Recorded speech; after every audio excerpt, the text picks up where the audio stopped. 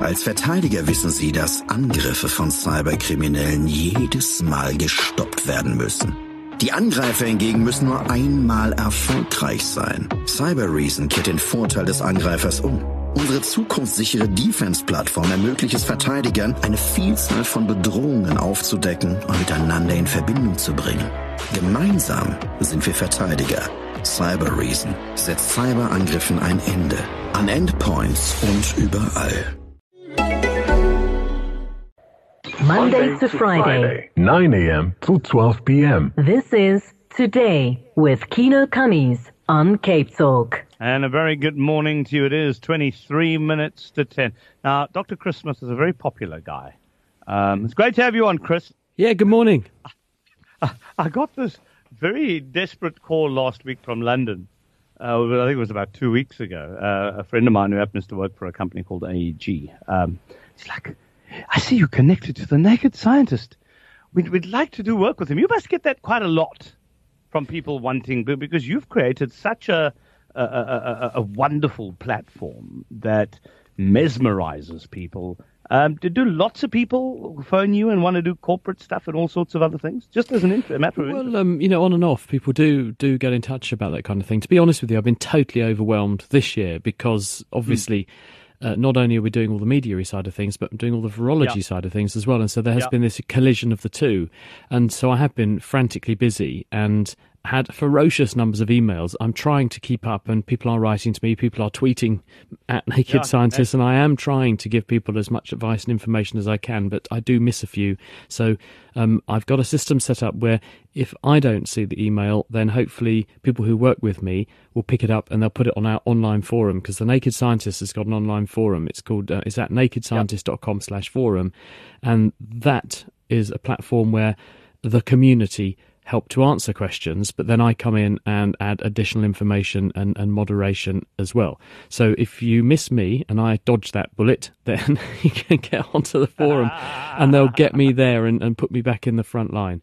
So there are numerous ways to get in touch, but I'm doing my best to try and keep up, but I do apologise if there's a delay with some people, and sometimes because of the sheer volume that's coming through at the moment, we are missing some. You've got your hands full, man. There's no need to apologise. You've got your hands full. Now, the one thing I want to hop straight into, and it's, so we hear of people who've taken the vaccines, right? And you would have seen the storm, and of course blown up by Facebook as well, of some people, and there was a doctor, I believe, I think it was in the United States, who died after taking a vaccine. And people are going, how safe is this vaccine? And I just wanted to put things into perspective and ask you that question. So we're hearing of deaths. People are looking into it. And now others are saying, well, I don't want to take it because it's killing people, which I don't think. I think we need to look at the broad church of what's happening, how people have been affected. But I'll leave that one up to you. Well, of course, coronavirus is doing a pretty good job of killing people as well. And it all comes down to risk. Now, obviously, if you've got a track record of risk against constituents of a vaccine, reacting negatively to them, then you shouldn't have that vaccine. But on the other hand, hundreds of thousands to millions of people, I mean, just in the UK, more than 4.5 million people have now received the vaccines against coronavirus, and they're doing pretty well. What spawned some of this was there was a story in the New York Post and on other outlets about the experience in Norway. And in Norway, they had reported 23 deaths in recent weeks, and the deaths were mapping onto people who had recently had the vaccine. And of course that rings alarm bells, and so people came in and investigated. But if you then take a step back and say, well, who are we giving the vaccine to? We're giving the vaccine at the moment as a priority to the oldest, the most frail, the most enfeebled, the most at risk individuals. And therefore, it sounds a bit morbid, but if you're in that category, you have an above-average chance of passing away anyway. And number two, under certain circumstances, if you're already in a very enfeebled state, sometimes the stress of any kind of medical procedure is enough to unfortunately push the body over the line that it can't take anymore. And the Norwegian authorities have actually investigated this, and they have said, well, yes, in about 13 or 14 cases we've looked at, there probably is evidence to say that the side effects, mild as they were, of things like mild fever, diarrhea, just fever and inflammation, which ensues for a short while after any kind of a vaccine, actually, could have accounted for why these people passed away, but they were very, very enfeebled. And they then said, we're not concerned, in the sense that they're not concerned from a vaccination perspective, but they have urged their doctors to evaluate carefully those people they're giving the vaccine to, so that if you do have a person who's falling into that category, consider whether the better intervention for them is not a vaccine, but more stringent public health measures to keep infection away from them. And it might come down to that being the choice that we make. But at the moment, the rate at which people passed away in Norway, given the relatively small number of vaccinations that have been carried out, like a few tens of thousands, if there was a death rate associated with that vaccine on the scale that the Norway data would say there is, then in the UK, we would have almost been killing more people than the pandemic has with that death rate, with 4.5 million people having been vaccinated. And in Israel, where they've got a couple of million people have already been vaccinated, quarter of the population, they would also be reporting a huge surge in vaccine-related death at that scale, and they haven't. So that gives us reassurance both by proving that it's not the case and also questioning that it is the case. So at the moment, we're comfortable that the threat posed by coronavirus is far higher than the threat posed by the vaccine. I thought I'd put some perspective on that, or at least you put some perspective on that. Let's go to Alan in Tableview. We've got Martin in Kliphill. Alan, a very good morning, sir. Hi, good morning. How you doing? Good, thanks. Good, thanks. Chris is listening to you. What do you think about this drug, ivermectin? And think it can do anything with COVID virus? Yes, hello, Alan. Ivermectin is an anti-parasitic drug. It's been around for a very long time. It's very cheap. It's well understood. It's licensed for use in that context. And as part of the hunt to find good drugs that might have, as a chance side effect, anti-coronavirus activity, people have been exploring the drug space, looking for agents that might happen to have that particular profile, and they have some evidence that ivermectin might fit the bill. What people have done is a whole series of very small studies. And the danger of small studies when you do this, and you don't do this in a blinded, placebo-controlled way, is they're very susceptible to the influence of bias. And by bias, this is not someone setting out to prove something is the case when it's not. It's just because of chance statistics or the way a study is set up that a trend can emerge, or an apparent trend can emerge, that actually is misleading. And so researchers are saying, well, we don't have enough strong, robust data yet. So what one researcher has done recently at the University of Liverpool is to say, well, one way around this is we can merge lots and lots of studies together, so we get the power of the combined effect of all the studies. This is called a meta-analysis, and see what that shows. And there does appear to be some degree of protective effect conferred by ivermectin in people acutely ill with coronavirus. Now, you know, that one swallow doesn't make a summer. You've got to be very careful how you interpret this. But there is certainly food for thought here, and people are actively pursuing this to, A, understand the biology. Is it biologically plausible that this drug could, as an off-target effect, have an impact on coronavirus?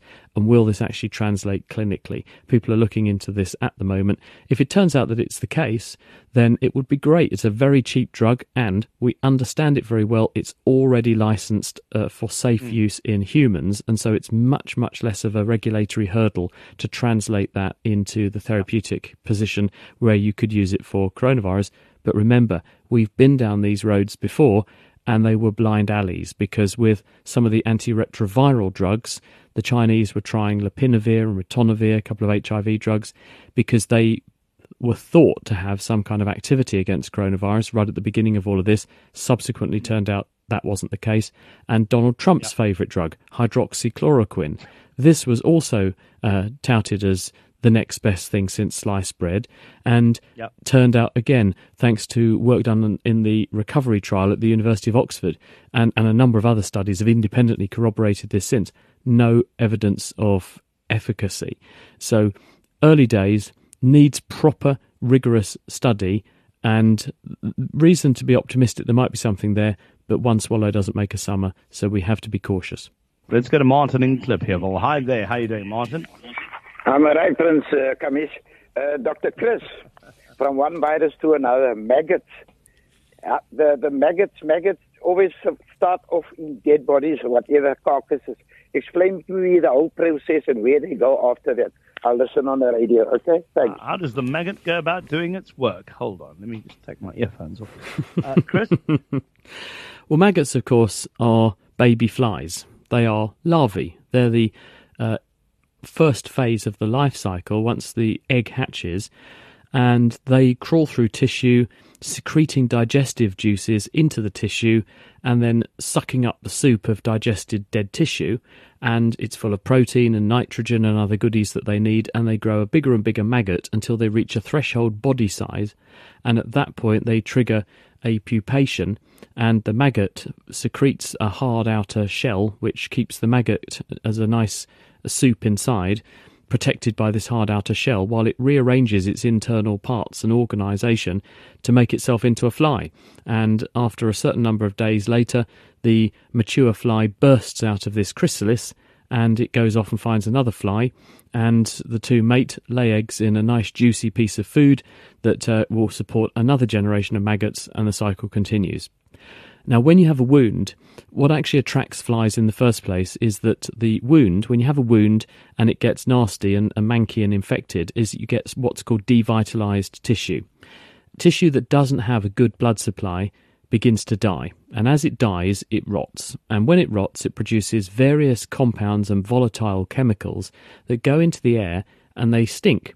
And they stink just like a rotting body would. And of course, flies make a beeline, if that's the right word to use, towards rotting bodies, because they are a rich source of protein that will sustain a whole host of maggots, because you need protein to build bodies, and that's what flies need, lots of protein. And so they will home in on your wound, and when you're not aware of it, a fly will land in the wound and lay its eggs, and then you hatch out that generation of maggots. But while it sounds grim, actually it turns out people noticed during the First World War that there were soldiers with horrible injuries who got infected in the trenches and so on. Some of those people who had maggot infestations in their wounds did much better than patients who didn't. And when people investigated, they found that the maggots actually were, through the action of secreting digestive juices and then sucking up all the debris, the maggots were actually naturally cleaning the wound. And this has now become relatively de rigueur. In medicine, we have what's called larval therapy. And in people who have certain intractable wounds, and particularly chronic ulcers, for example, that have been very hard to achieve healing, sometimes using this kind of therapy can help to put things right. And so it's not always bad news if you get maggots in a wound. Dr. Chris Smith, the Naked Scientist, answering all your questions about everyday life. As we move on to Denise in Tableview. Hi, Denise. Hi, Kieno. It's wonderful to have you back. I'd just like to ask Dr. Chris, is he able to tell me what ingredients are in the vaccine for the coronavirus? Hello, Denise. It depends which vaccine. Yeah, it does depend very much on which vaccine. Which one did you have in mind, or did you want me to overview the whole host of them? Sort of like for the. I know what's in the flu for the flu vaccines. I was wondering if it's more or less sort of the same ingredients. Right, okay. Almost certainly not, Denise. And the reason is that most flu vaccine, some is made in the dish, but a lot of flu vaccines are made in eggs. And so therefore, the flu itself, the flu vaccine, you grow the virus in chicken's eggs, and then you chemically brutalise the virus to smash it to pieces, and this is called split vaccine.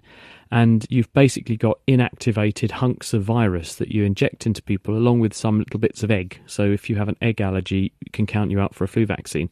And those bits of virus that you inject, that shrapnel, is pulled into cells at the site of injection and carted off to your lymph glands and used to educate your immune system what flu virus particles look like.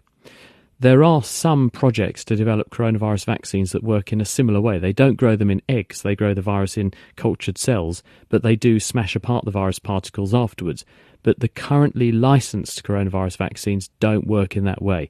The way the currently licensed ones, which include Pfizer's vaccine, the Moderna vaccine in America, and AstraZeneca's vaccine, they are completely different. The Pfizer and Moderna vaccine are what are called genetic vaccines.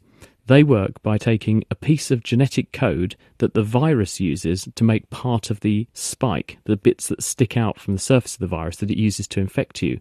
This short piece of genetic code is wrapped up in an oily membrane, and they make billions of these tiny particles, which, when you inject them into the body, are picked up by cells, and then the cells read the instructions in that short piece of genetic code, which hangs around in the cells for just a short space of time.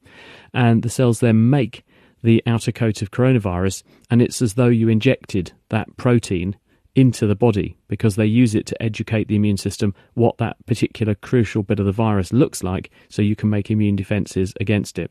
In the case of the AstraZeneca vaccine, what they've done is to take a cold virus that causes colds in chimpanzees, very closely related to us chimpanzees, so therefore their viruses can also infect us. But they've used that so that we have never seen it before, so we don't have any immunity to that virus, which would otherwise block it getting in. They've disabled it so it cannot grow in the body, and they're using it like a Trojan horse, where they put inside that Trojan horse the genetic instructions for how to make the outer coat spike protein of coronavirus, and then when you inject that virus, it can't grow in the body, but it can carry that message into cells immediately at the site of injection and deliver that genetic instruction how to make the outer coat of coronavirus. And again, that's then used to educate your immune system what the coronavirus outer spike protein looks like, and therefore you make a neutralizing response to protect you should you run into the virus for real subsequently. Now, there's a video that I received as well, Chris, and we're going to go to Josh, but just a quick one. A video that I received of a doctor apparently reporting to politicians in, I'm not sure which forum, saying that there's aluminium in some of the coronaviruses. And he says, but these are nanoparticles, and it's not the same as the aluminium that we understand. And he said, but the problem is, and this is why I want to debunk it if it's false, or, confirm it if it's true. With these nanoparticles, they could find their way to the brain, and those nanoparticles shouldn't be in the brain. He says they haven't studied where the nanoparticles actually move towards. Does that make sense? I don't know the story specifically, but what I will say is that we're being deluged in nanoparticles all the time. And the elephant in the room is when you go walking down the street and you see a truck go by that's belching out black smoke. And believe me, I've spent enough time in traffic in Joburg to know exactly what that's like. The nanoparticles coming out of those engines that go into the air, they will stay in the air for a considerable period of time. And when you breathe that air in, we've got evidence. In fact, there was a study published in a couple of years ago in London where they were taking the placenta from women who just had their baby. And of course, the placenta, the afterbirth, comes out after the baby. That was the baby's tissue seeing the mother's blood. And it's therefore a good index of what's going around in the bloodstream. They could find particles of London pollution in the placenta, showing that this was getting out of the air, into a mum's lungs, across her lungs into her blood, round her bloodstream, into the baby's placenta, across the placenta. Some of the particles were lodging in the placenta, but then others would be going around the baby's body inevitably, wouldn't they? So that is something we are being deluged in all the time. And those nanoparticles from engine pollution can trigger systemic inflammation in the body. And there is a range of evidence for why this is bad on many levels. So the risk from a tiny dose of a vaccine is inconsequential when compared to us being deluged in a very real threat. And the World Health Organization rank bad air as one of the leading causes of loss of life internationally every year. So if we want to focus on something that really, really matters and really, really has lifelong effects and really, really, really causes serious loss of life, then air pollution needs to be at the top of our list everywhere. Sanity prevails on a society that spends too much time on Facebook a lot of the time. Thank you, Chris. Let's go to Josh in Rondebosch. Hi, Josh. Hello, Chris. Some time back, I was hanging up washing about 20 yards away from my cottage. And while I was doing this, I heard a noise in my head. So I was listening to a radio station. Quite strange. Anyway, I finished hanging up the washing, went inside to my cottage, and my radio was slightly on. It was making a crisping sound, so I turned up the volume. And it was the same voice on the radio that I was hearing in my head. So I thought, whoops, okay. And I consulted two friends, the one a scientist and the other one a woo-woo new ager, Jane. And I said to her, Jane, what was going on? She said it was your quantum consciousness which was connecting with your past type of stuff. Tony Owens, the scientist, said, okay, I'm going to ask you three questions. Were you barefoot? Yes. What was the weather like? He said, I said it was sort of a bit damp. He said, have you got fillings in your teeth? I said, yes.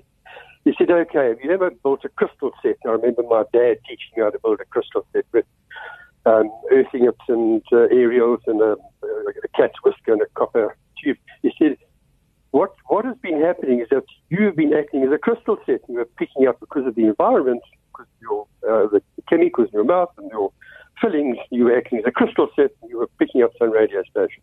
Is that possible? Wow, we have our own antenna phoning in. Josh, it's an intriguing thought, and rather than rush through that in a couple of, like a minute or two, what I'd like to do is actually see if I can come up with some really decent explanation and evidence for why it can or cannot work like that. So with your permission, I'll take that away as homework and actually give you a decent answer as to how this can or can't happen and to what extent that may or may not be true next week, if that's okay. It's fine. Josh, so we'll get you back on next week just to hear Chris's explanation to that wonderful question, okay, by the way. If his answer is negative, I better go and see a psychiatrist. Yeah, that's what I was going to say. You can get ready. Book your appointment. Well, that's good, Kieno, because we've got one listener next week, so that's a good start. We'll work up from there. And if he's right, by the way, we'll also have an antenna. So we'll get him to stand on the building. But Chris, as always, great chatting to you. Stay safe. Just regards to your family as well. And I look forward to chatting to you next week. Yeah, thanks, Kieno. Thanks, everyone. See you next week. That is Dr. Chris Smith, the Naked Scientist, right here on 567 Medium Wave Cape Talk. I'm Kieno Kammies with you all the way through until midday. Als Verteidiger müssen Sie Angriffe von Cyberkriminellen jederzeit erfolgreich beenden. Cyberreason kehrt den Vorteil des Angreifers um. Von Endpoints und überall.